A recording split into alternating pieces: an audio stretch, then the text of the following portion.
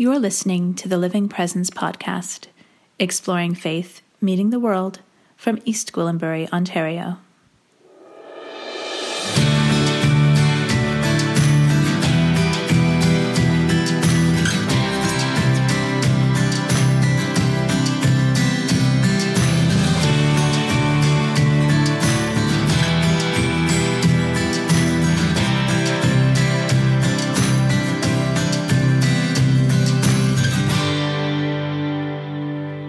Hello and welcome to episode 31 of the Living Presence podcast.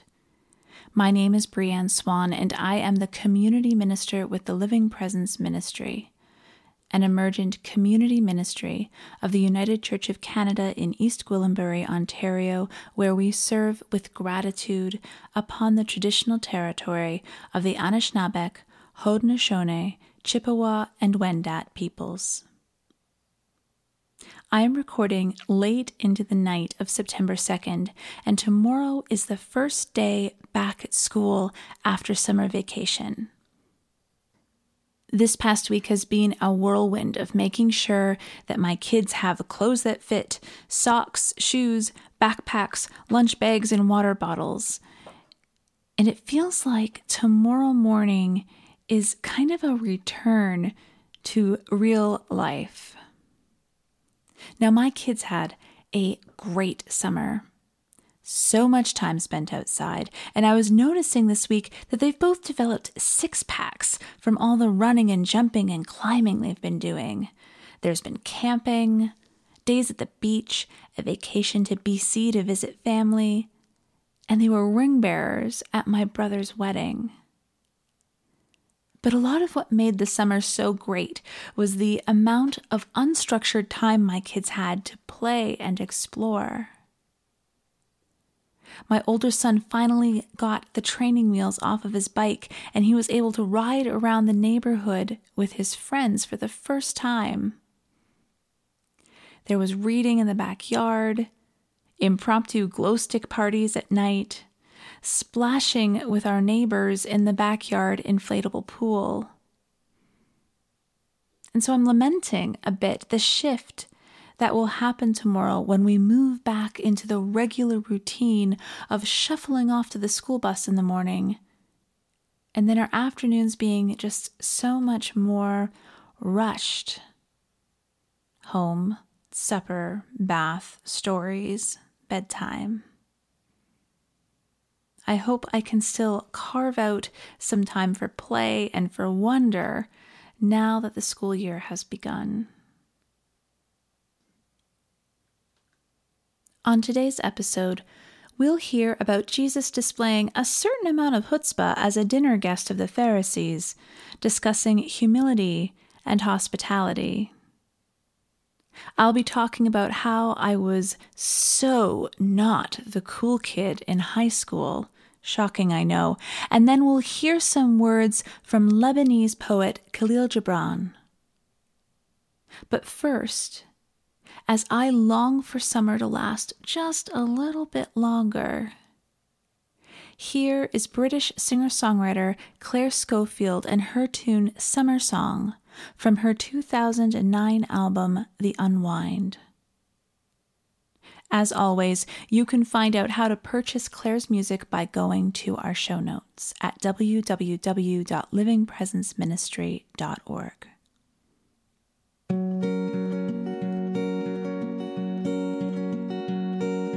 Time goes by, but you never realize until it's gone and you're still holding on. But is it too late? Take your time, decide this on your conscience. Take it as it comes, but don't leave it too long to be with me. Side by side, joining at the waistline. I'll step in your shoes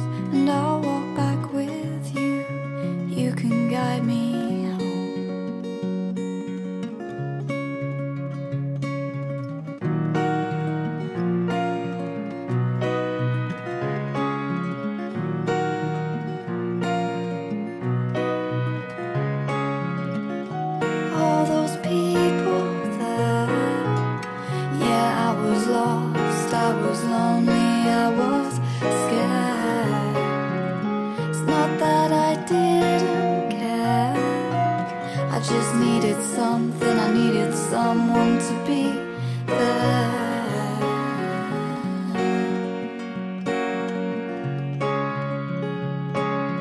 Face to face, you smiling makes me happy, like a yellow bird singing so hard to be heard by another one.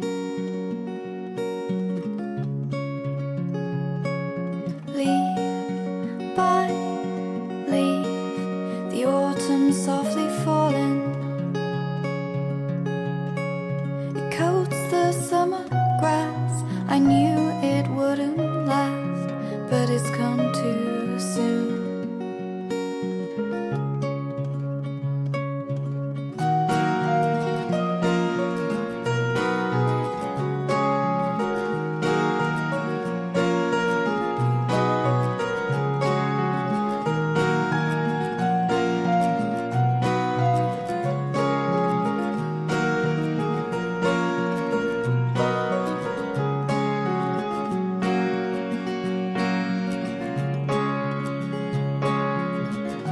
All those people there, yeah, I was lost, I was lonely, I was scared. It's not that I didn't care, I just needed something, I needed someone to be there.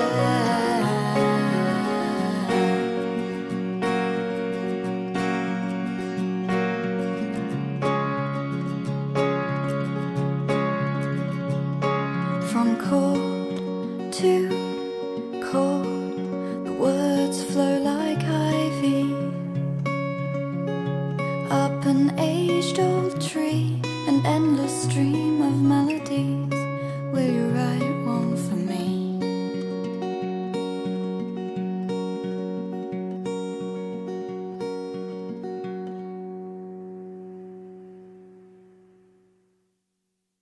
Hi, baby. Hi. We are in lovely Algonquin Park after 10 days of camping. And I'm with Elias and with Evan. Luke 14:1, 7 to 14. On one occasion, when Jesus was going to the house of a leader of the Pharisees to eat a meal on the Sabbath, they were watching him closely. When he noticed how the guests chose the places of honor, he told them a parable.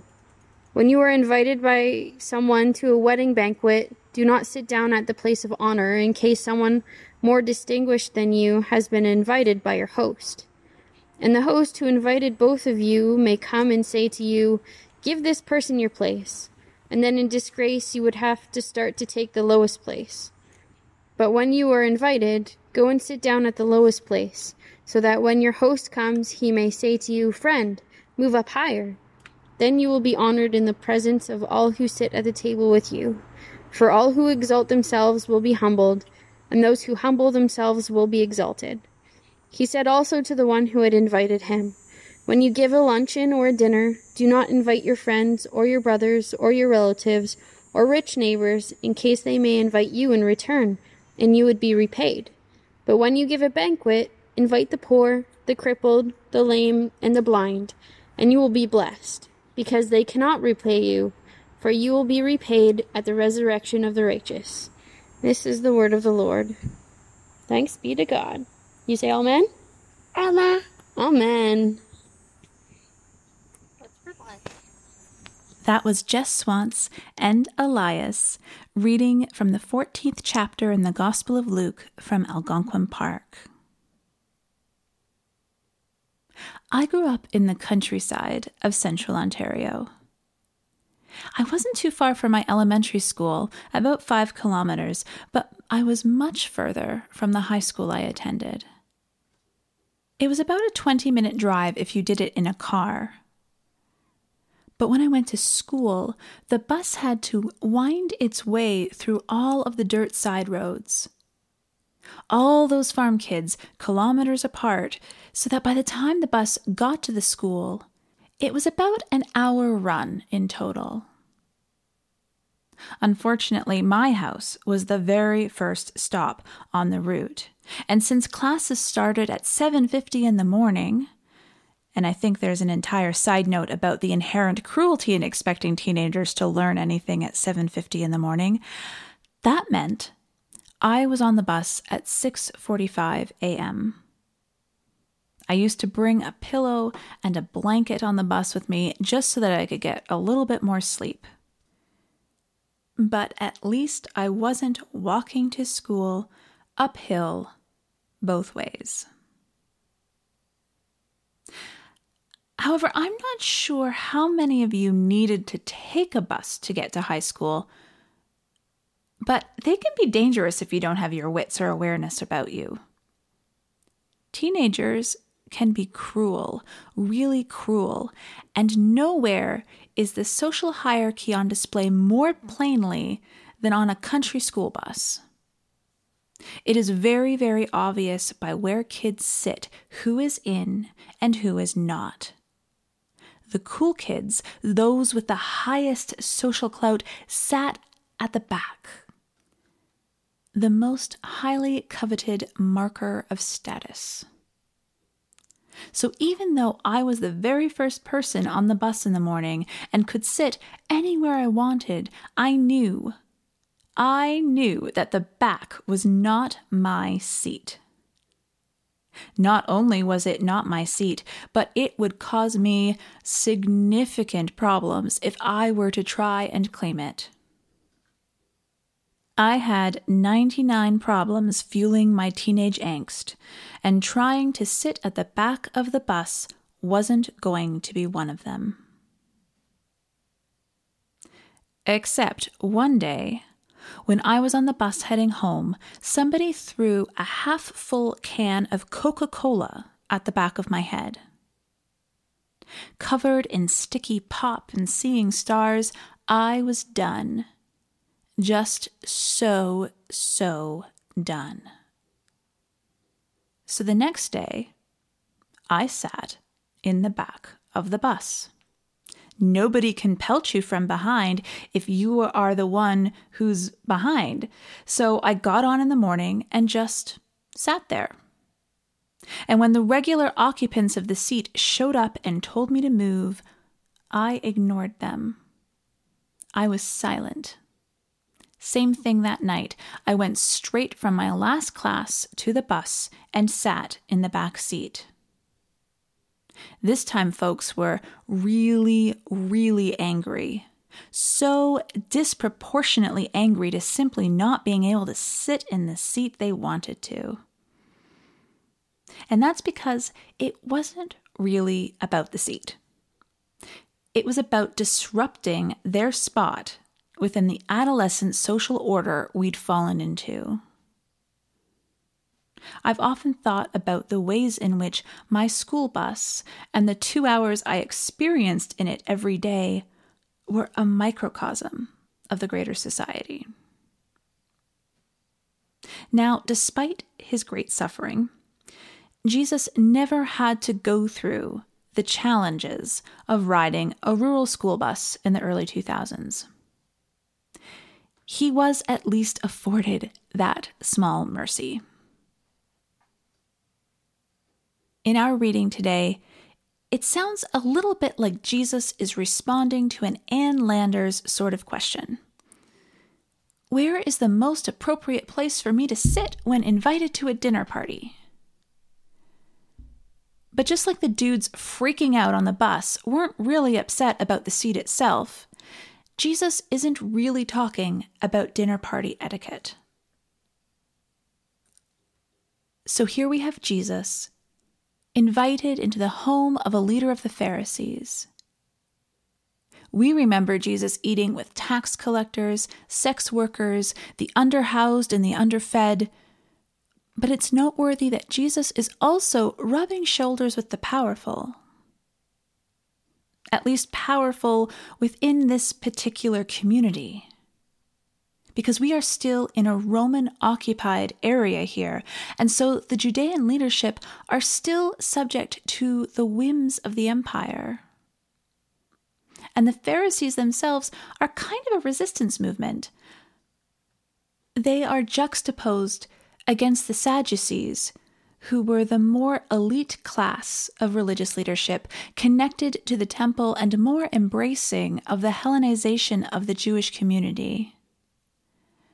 The Pharisees were closer to the common Jewish population, placed more emphasis on Mosaic law than on the temple and its rituals, and recognized not only the written Torah, but also the oral Torah and records from the prophets and other writings. In early Christian scripture, like what we read in the gospel accounts of Jesus' life, there is conflict with the Pharisees because they are the ones Jesus and the common people would have been interacting with. It is from the Pharisees that the rabbinic tradition in Judaism emerged. So Jesus is over with the Pharisees for dinner. He performs a healing on the way, which the Revised Common Lectionary for this week entirely skips over, and then observes the invited guests jockeying for the best spot. This would have been a completely socially acceptable practice, because humility was not a particularly well-embraced virtue in Roman times, or even current times. Look at our political leaders. But more on that in a bit. When Jesus suggests to those present that they should sit at the lowest setting, this would have been a very countercultural concept. And he quotes scripture from his own tradition to make his point. For all who exalt themselves will be humbled, and those who humble themselves will be exalted.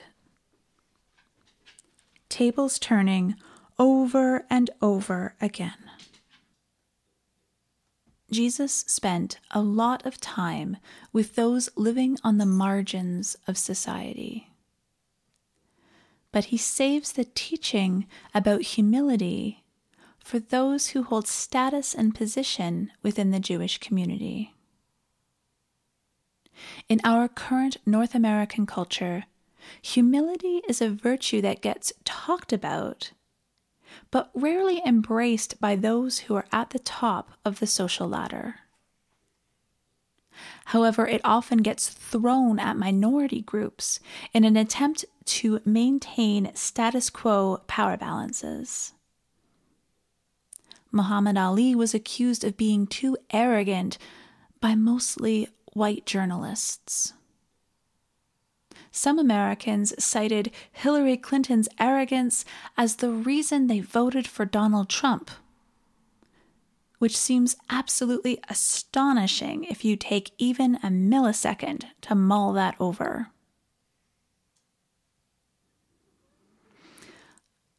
I wonder if the Pharisees, falling over themselves to sit in the seats of honor, were doing so because this was really all they had.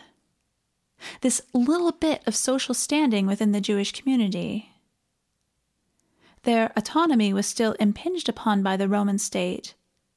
The Sadducees were the more elite class of religious leaders.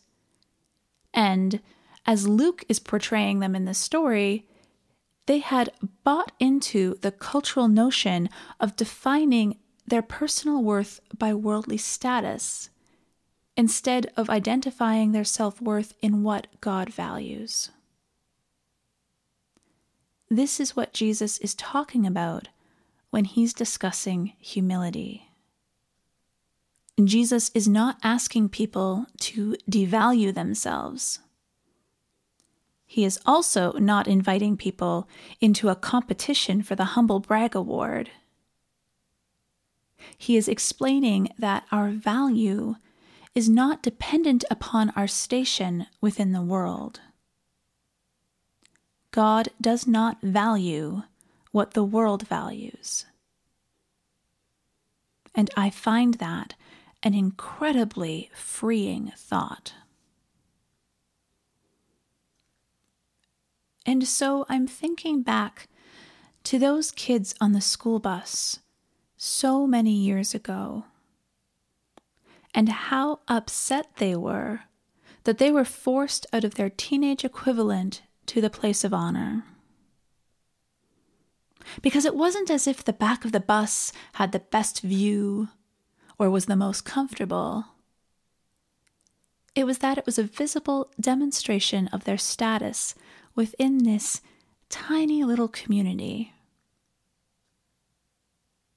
And perhaps this was the only place in their world where they had any kind of power at all, and they had to hold on tight to whatever they could grab. I have no idea what their home lives were like.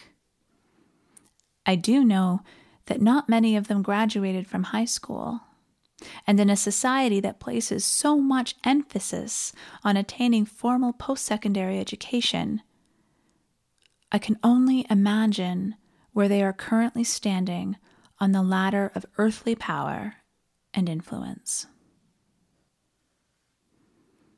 God does not measure value in the same way that the world does. We are all loved and beloved. We do not need to trample upon each other to demonstrate our significance. Our self-worth does not rest in how the world measures us. Being able to sit in this knowledge, that is the humility Jesus is talking about here.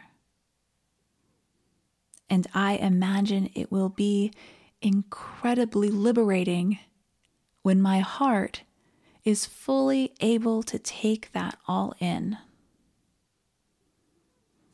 I am, as we all are, a work in progress. So here's another marker for how countercultural the concept of humility really is. When I went looking for music to play after this reflection, I typed songs about humility into my search engine. And the only music that came up was Christian praise music. And it was all really terrible Christian praise music. I mean, really, really awful. So instead, here is a commentary on teenage social hierarchy and its transient, fragile nature, with Janice Ian's song At 17, performed by British singer Lily. You can find Lily on Instagram at LilyGraham_, that's LILIGRAHAM_, and by going to our show notes.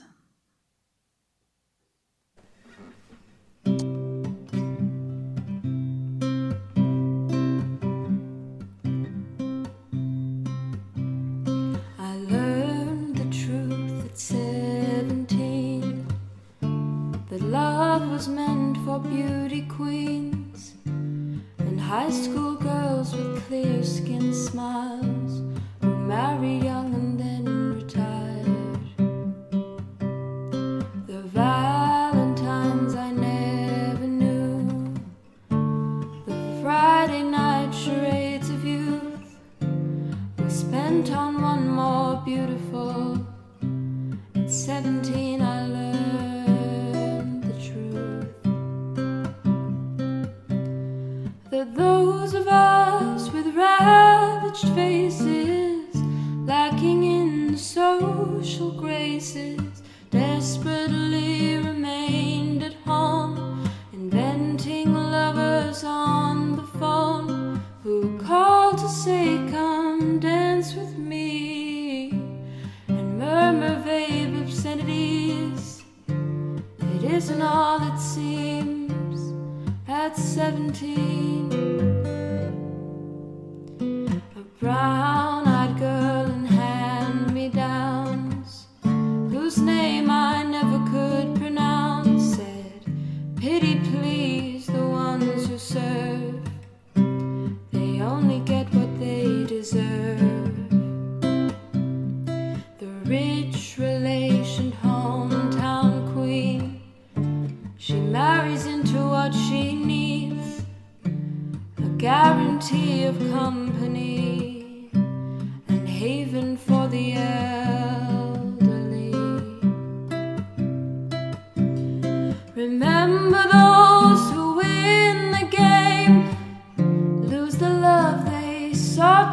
pain and debentures of quality and dubious integrity.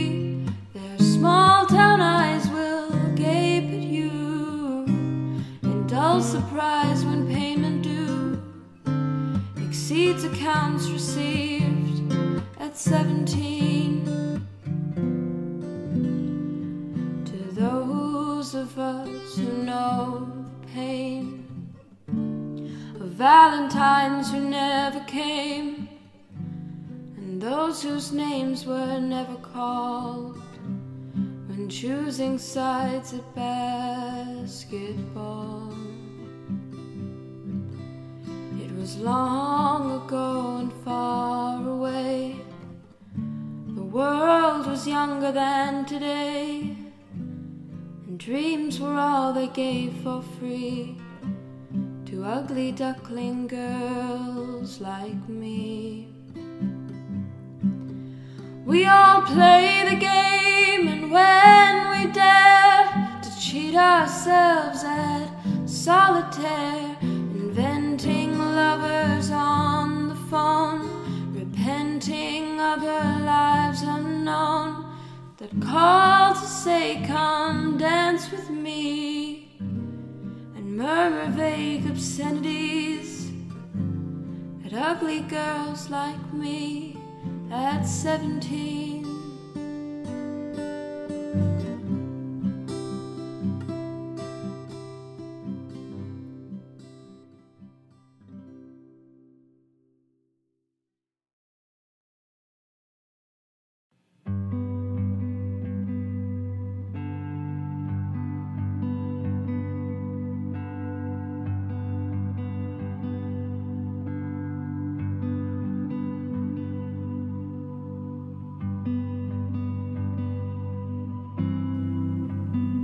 The Greater Self, from The Forerunner by Khalil Gibran.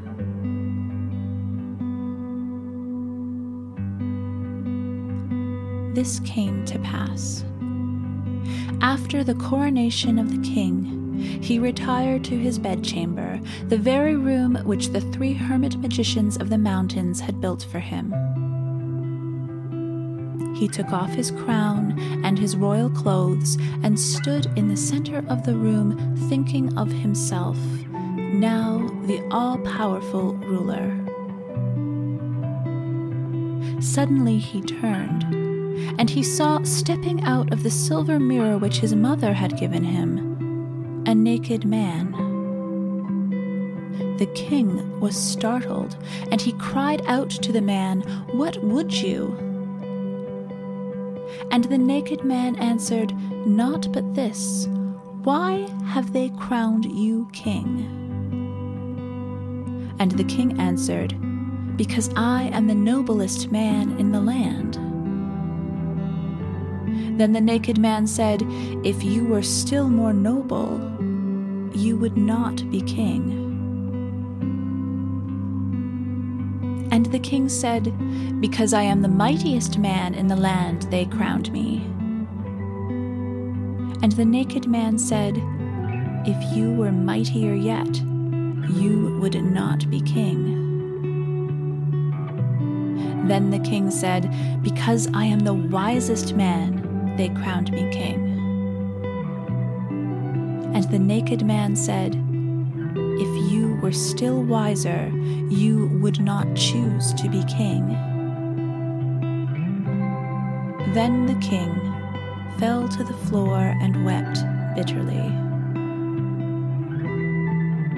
The naked man looked down upon him. Then he took up the crown and with tenderness replaced it upon the king's bent head. And the naked man, gazing lovingly upon the king, entered into the mirror. And the king roused, and straightway he looked into the mirror, and he saw there but himself crowned.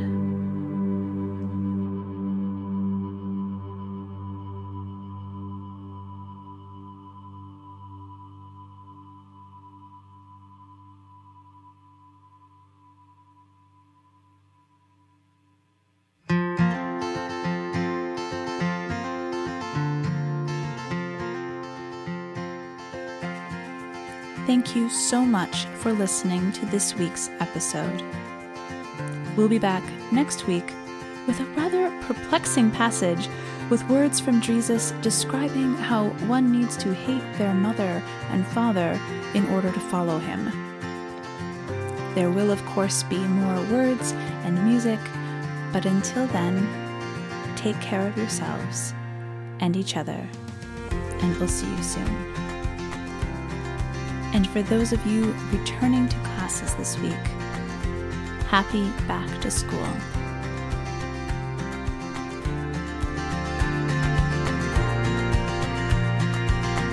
This podcast is brought to you by the Living Presence Ministry, a community ministry of the United Church of Canada.